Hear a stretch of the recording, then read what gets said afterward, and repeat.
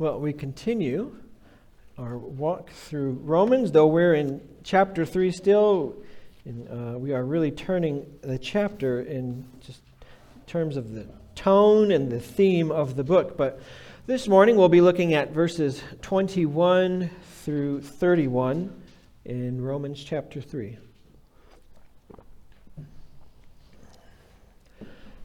But now the righteousness of God has been manifested apart from the law, although the law and the prophets bear witness to it. The righteousness of God through faith in Jesus Christ for all who believe. For there is no distinction, for all have sinned and fall short of the glory of God, and are justified by His grace as a gift, through the redemption that is in Christ Jesus, whom God put forward as a propitiation by His blood, to be received by faith. This was to show God's righteousness, because in His divine forbearance He had passed over former sins.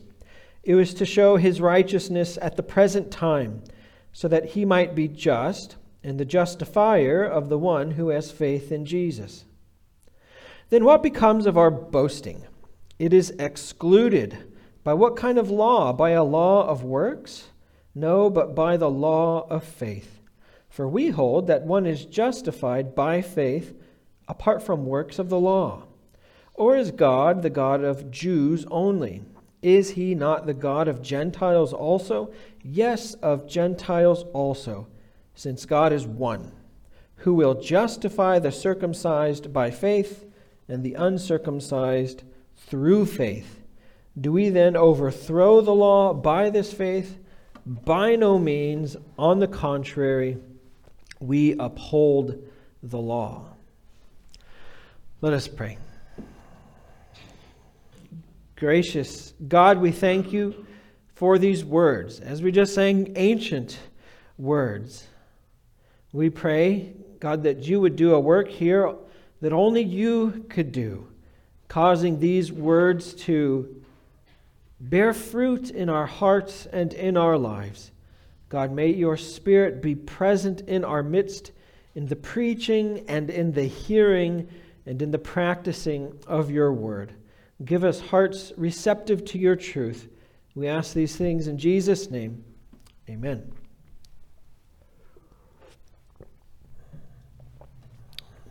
What brings you joy? What are those things in life that you especially delight in and rejoice over? It's probably different for all of us. Perhaps when payday hits, or maybe when you're noticed at school, or when your kids are obedient to you. That has to bring some satisfaction. I know it does to us when Soren does what we ask. Or maybe it's your grandchildren or a hobby. Lately, I've been finding joy on my skateboard, especially if I'm skating and I'm trying a new trick. I'm trying it for 10 minutes, for 20 minutes, for 30 minutes, and then I finally land one. That, for me, is a source of great joy. Or when Soren wants to give his dad a hug. Parents, you could probably relate. Well, these things are all good. They're all joy-inducing, but they're only good up to a degree, right? They're not an ultimate good or a highest good. It's possible payday doesn't come. No one notices you at school. Your kids are disobedient. It's possible that instead of landing that trick, I sprain my ankle. And it's possible that Soren gets older and he kind of gets tired of giving Dad a hug. So we can ask, what is it then that we can rejoice over that is enduring, that doesn't ebb and flow with the passage of time? I submit to you this morning that the gospel of God's free grace is a dependable source of joy, of lasting joy, of spiritual joy, of joy that is there even when the chips are down. The gospel is our joy, and that's going to be kind of the theme that we're going to revolve around as we look at this text this morning. So I have 3 points for us.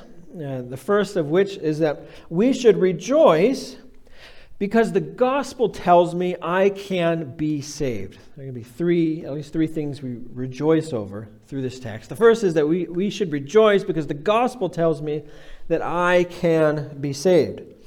as I mentioned, we're entering into an altogether new stage in Paul's letter, one enthusiastically marked by Christ's saving kindness. Paul says, "But now the righteousness of God has been manifested apart from the law." Whereas he labored earlier to get our attention, to show us that we cannot even make one step toward heaven by the law, that we are lost in and of ourselves, he now introduces something radically new, a new principle apart from the law, a new comfort and a new hope, one derived apart from our own faithfulness. The righteousness of God through faith in Jesus Christ is what the Apostle Paul begins to hold out to us with both of his hands. And this righteousness, as we read, breaks into space-time history with the coming of Jesus Christ in the flesh. And it altogether refocuses us. It refocuses us from our own piety, from our own righteousness, from our own rituals, from our own promises to do better, our own standards, and it instead turns us outward towards the righteousness of God found in Christ alone. Now notice what he says. The righteousness of God has been manifested apart from the law, although the law and the prophets bear witness to it. He uses the word law here twice, and both uses have different meanings. And the capitalization and the second use of the word law gives us a hint as to what he might be getting at. The first use of the law is kind of what we've been talking about since we've been talking about Romans. It has to do with the moral law of God. And we can connect with this, the idea of works, with this notion of law. But the second use of the word law here, where he says the law and the prophets, is really shorthand for the entire writings of the Old Testament. In other words, this is what he's saying. This salvation that we all need, the salvation which is now broken into our world, is enjoyed apart from law keeping, but nevertheless, this is what Moses and Isaiah and Jeremiah and Ezekiel and Daniel and all the prophets foretold in former times. We saw this last week. Paul has the tendency to ground his teachings in the Old Testament, showing in effect that his teachings aren't strange or contradictory to God's revelation elsewhere. Though it may sound new, it's been there all along. I'm not going to dwell on that. We're going to get into that again in chapter 4. Lord willing, beginning next week, where he brings up David and Abraham to sort of fortify his teaching. But where does the occasion for joy enter into this picture? Well, in exactly this, that the most important relationship possible, the most important connection possible for humanity is available to you. You are included. Well, Pastor Mike, how do we know that we are included? This was written a long time ago. A lot of things have come to pass since then. Well, I think there are 3 marks in this text that lead us to believe that this righteousness of God is also for us. First, let's look at verse 23. For all have sinned and fall short of the glory of God. These are the same ones who can be justified in the next verse. Okay, well, I don't think we've been talking about that, right? We got that covered. Check. We've all fallen short of the glory of God. So first thing, check. Next, contrary to what Paul's detractors have been trying to argue, God is not the God of Jews only, but he is also the God of the Gentiles. So, in other words, are you a Gentile or a non-Jew, we could say? Well, if so, then okay, great. That's check number 2. Then what's that final thing that Paul sets out in this passage that would lead us to believe that we too can be saved? Remember, we've talked about this. It has nothing to do with ethnic identity, right? It's not salvation by race, and it has nothing to do with law keeping. It's not salvation by works. Well, what is it? What is it that vitally connects us to God? Verse 22. the righteousness of God through faith in Jesus Christ for all who believe. It's faith, simple trust and reliance on the promises of God. Are you a sinner? Are you a human being? Do you exercise trust in Jesus' death and resurrection for you? Then rejoice, because God's plan of salvation is for you. You are not left out in the cold. You don't have to be cast out into the outer darkness on the last day, but instead you can enjoy the kindness of Christ both in this age and in the age to come. So be encouraged this morning. The way of life is open to you, not just to your neighbor, not just to the person sitting beside you or in front of you or behind you, but it is opened to you as well. Now, next, we should rejoice because the gospel tells me who I am. The gospel tells me who I am, so I should rejoice. So we should rejoice. Now, admittedly, the center of this passage in chapter 3 is pretty dense, full of rich theological language like redemption, justification, propitiation, right? I don't know if you've ever heard somebody walking down the road or watching the news and somebody mentions the word propitiation, right? It just doesn't happen. So a dense passage, but richly significant and important. Luther said of it, "Take heed to what is here," in Romans 3. "It is the central and most important passage of the epistle, and indeed the entire Scripture." High praise. Then Calvin would later say, "There is probably no passage in the whole Bible of greater significance as regards the justifying righteousness of God." And what's finally happening here is Paul is giving us this multifaceted image and picture of what salvation in Jesus looks like. And these different terms are kind of like the different facets on a diamond, where the facets, while geometrically different from the other facets, all belong to the same diamond. Redemption is not the same thing as propitiation. Propitiation is not the same thing as justification. But all of these things belong to the unitary, single work of Jesus for us. So what does all of this mean, and what does it mean for us? Brief parenthetical note. He mentions justification a lot. I'm not going to go over that right now because chapter 4 is all about justification. So we're going to spend some time looking at these other terms that don't come up elsewhere in the book of Romans. Well, at least not as frequently.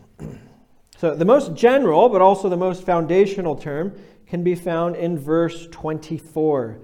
Grace. We see it in that phrase, being justified by His grace as a gift. And as Christians, we know that we use this term a lot. And grace basically can be defined as God's undeserved favor and kindness. God's undeserved favor and kindness. Sometimes we talk about God's common grace, where He indiscriminately pours out life-sustaining and even life-enriching blessings upon humanity, redeemed humanity and unredeemed humanity. Things like rain and sunshine and human government, maybe a good education, beautiful grandkids, beautiful kids, great parents, things like that. That's not what we're talking about this morning. That's not what Paul is talking about. What's meant here is God's special grace, His saving grace, His goodness towards undeserving humanity, whereby He reaches down to us and renews us and reconciles us to Himself, though we ourselves are undeserving. Whereas we would natively deserve wrath, God in His grace gives us the opposite. He gives us the gift of His Son. And grace, mentioned specifically at this point of the letter, should, I believe, arrest our attention. And to answer why it should, all we have to do is think back to the picture that Paul has been painting of humanity up to this point. Right? Humanity, as we've seen, naturally rebels against God, suppresses His truth, perverts the natural order of things, takes advantage of His patience, and parades itself as righteous with great, great pride. But look how God responds. He responds with grace, grace upon grace, grace that is greater than all our sin. Simply put, grace is God's yes to us. Whereas before in our natural condition, this big black capital no over our lives. But grace is God's yes to us. And notice how it's emphasized here. Justified by His grace as a gift. As if it weren't enough to say that we're justified by grace, he mentions that we're justified by grace as a gift. So we see it's not salvation by works, it's not salvation by grace plus our faithfulness, it's salvation by grace alone, in Christ alone, through faith alone, to the glory of God alone. And this is key for us to remember when we're reminded how we don't measure up. It's good for us to be reminded that God is there in grace, that He is there for us when we fall, that He will pick us up when we fall, even when we fall on our face. He's there to brush us off and to cleanse us, and He's there to lead us forward in the right way. You are not defined by your mistakes. You are a child of God. Grace, not guilt, should be the song of our hearts. Grace, not guilt, should be the song of our hearts. But though God's grace is free to us, it was not free to the Lord Jesus. The grace we receive, notice, is, quote, through the redemption that is in Christ Jesus. And redemption has to do with the payment of a price. Just as in the ancient world, someone could pay a price to ransom captured soldiers or to purchase a slave from the market, so too Christ pays the ultimate price to free us from God's judgment, to free us from enslavement to sin, and even to free us from the snare of the devil. In Galatians 3:10, we hear Christ redeemed us from the curse of the law by becoming a curse for us. Later, Titus 2:14 speaks of our Savior Jesus Christ, who gave Himself for us to redeem us from all lawlessness and to purify for Himself a people for His own possession who are zealous for good works.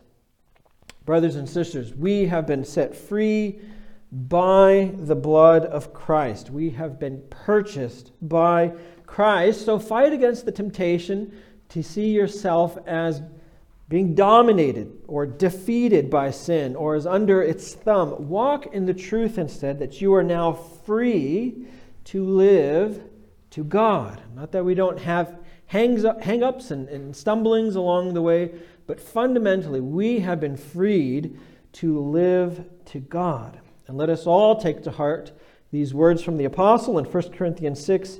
You are not your own, for you are bought with a price. So glorify God in your body. So let's use our hands, our feet, our mouths, our tongues, not to sin, but rather to honor the Lord with. And finally, the last term we're going to look over this morning, propitiation. Propitiation, right? Lots of syllables.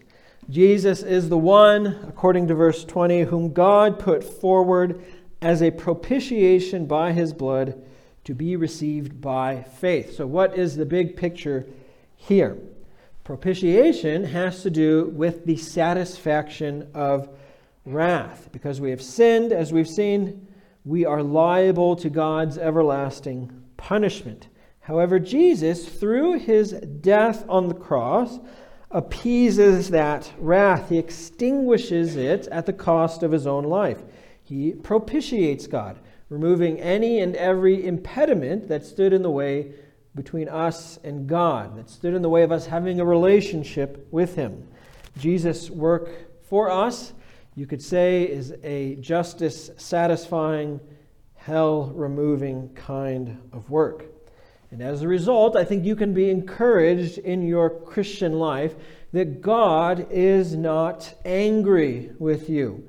think sometimes we're tempted to go through life thinking, that we've messed up and that God is just perpetually in a state of anger over our flimsy obedience. That's not what propitiation has to say about the matter.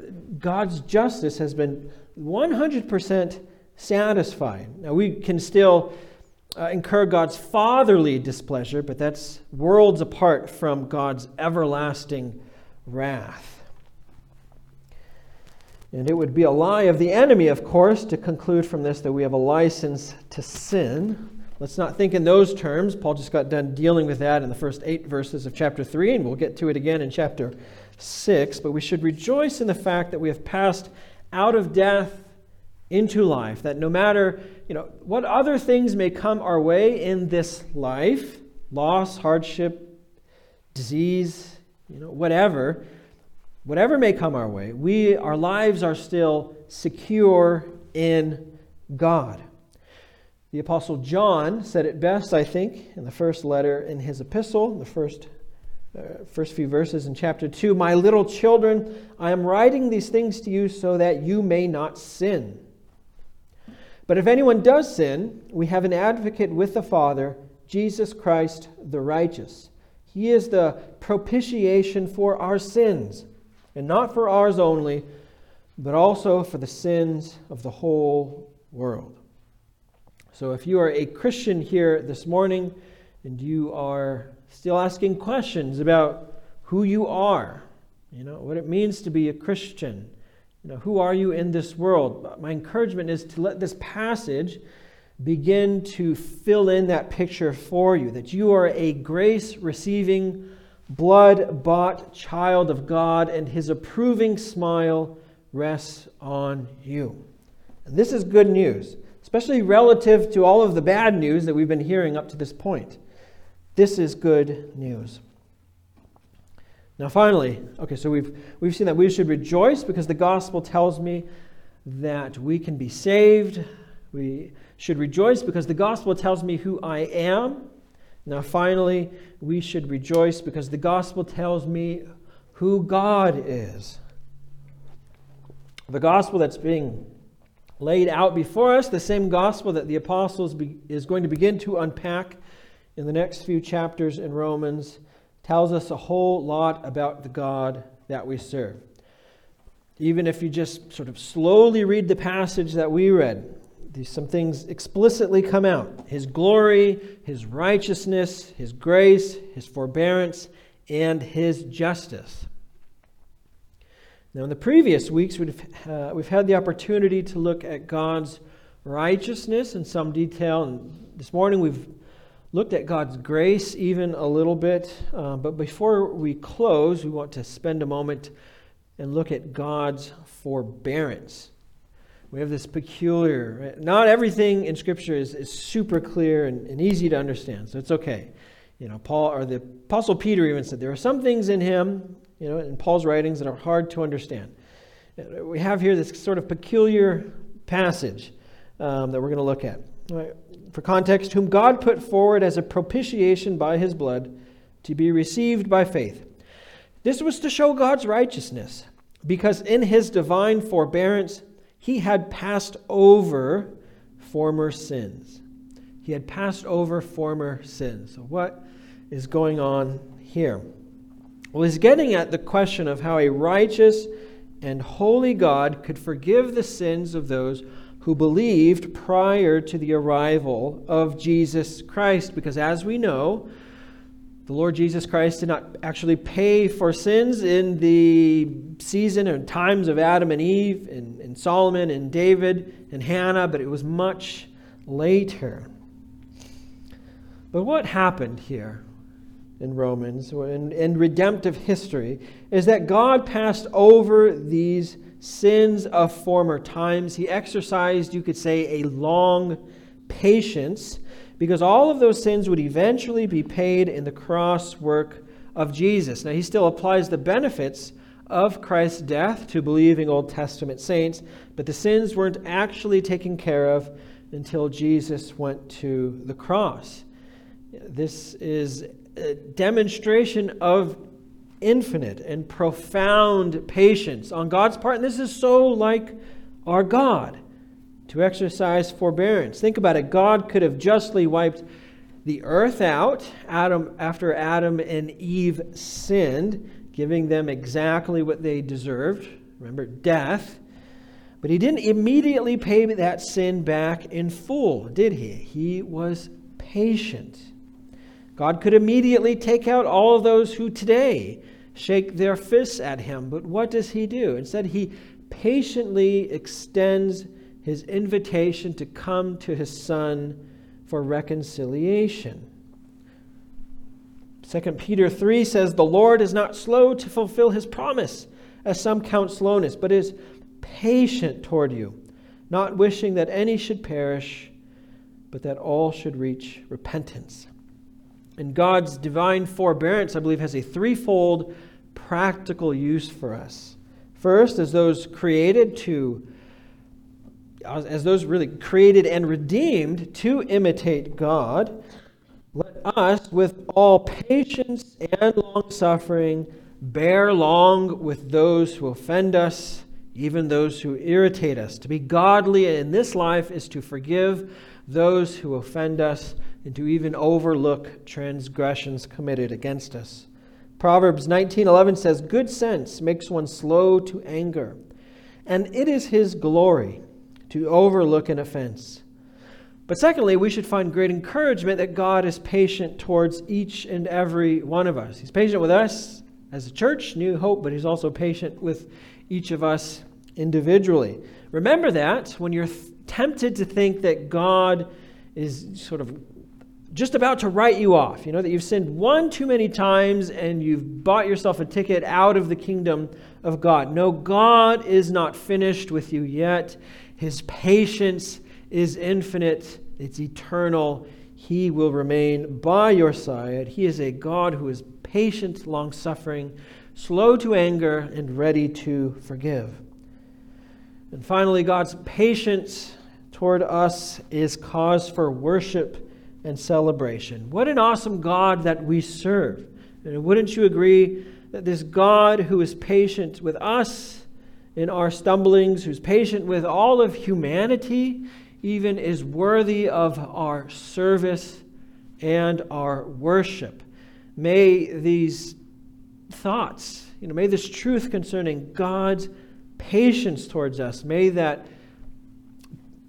impact us when we are in prayer. May it impact us when we are, our patience is being tried. That we serve a God who is infinitely patient toward you and toward me. Thanks be to God for his patience, and thanks be to God for the gospel of his Son, which, thankfully we will be spending the next few weeks on quite a bit of time. Chapter 4, Chapter 5, Chapter 6, some of Chapter 7, and Chapter 8 especially highlight and exalt God's grace towards us in the gospel. Let's pray. Lord, we thank you that you have given us reason to rejoice. God, this world around us and sometimes our own hearts give us cause to be down, to be melancholy, to maybe even be depressed or anxious.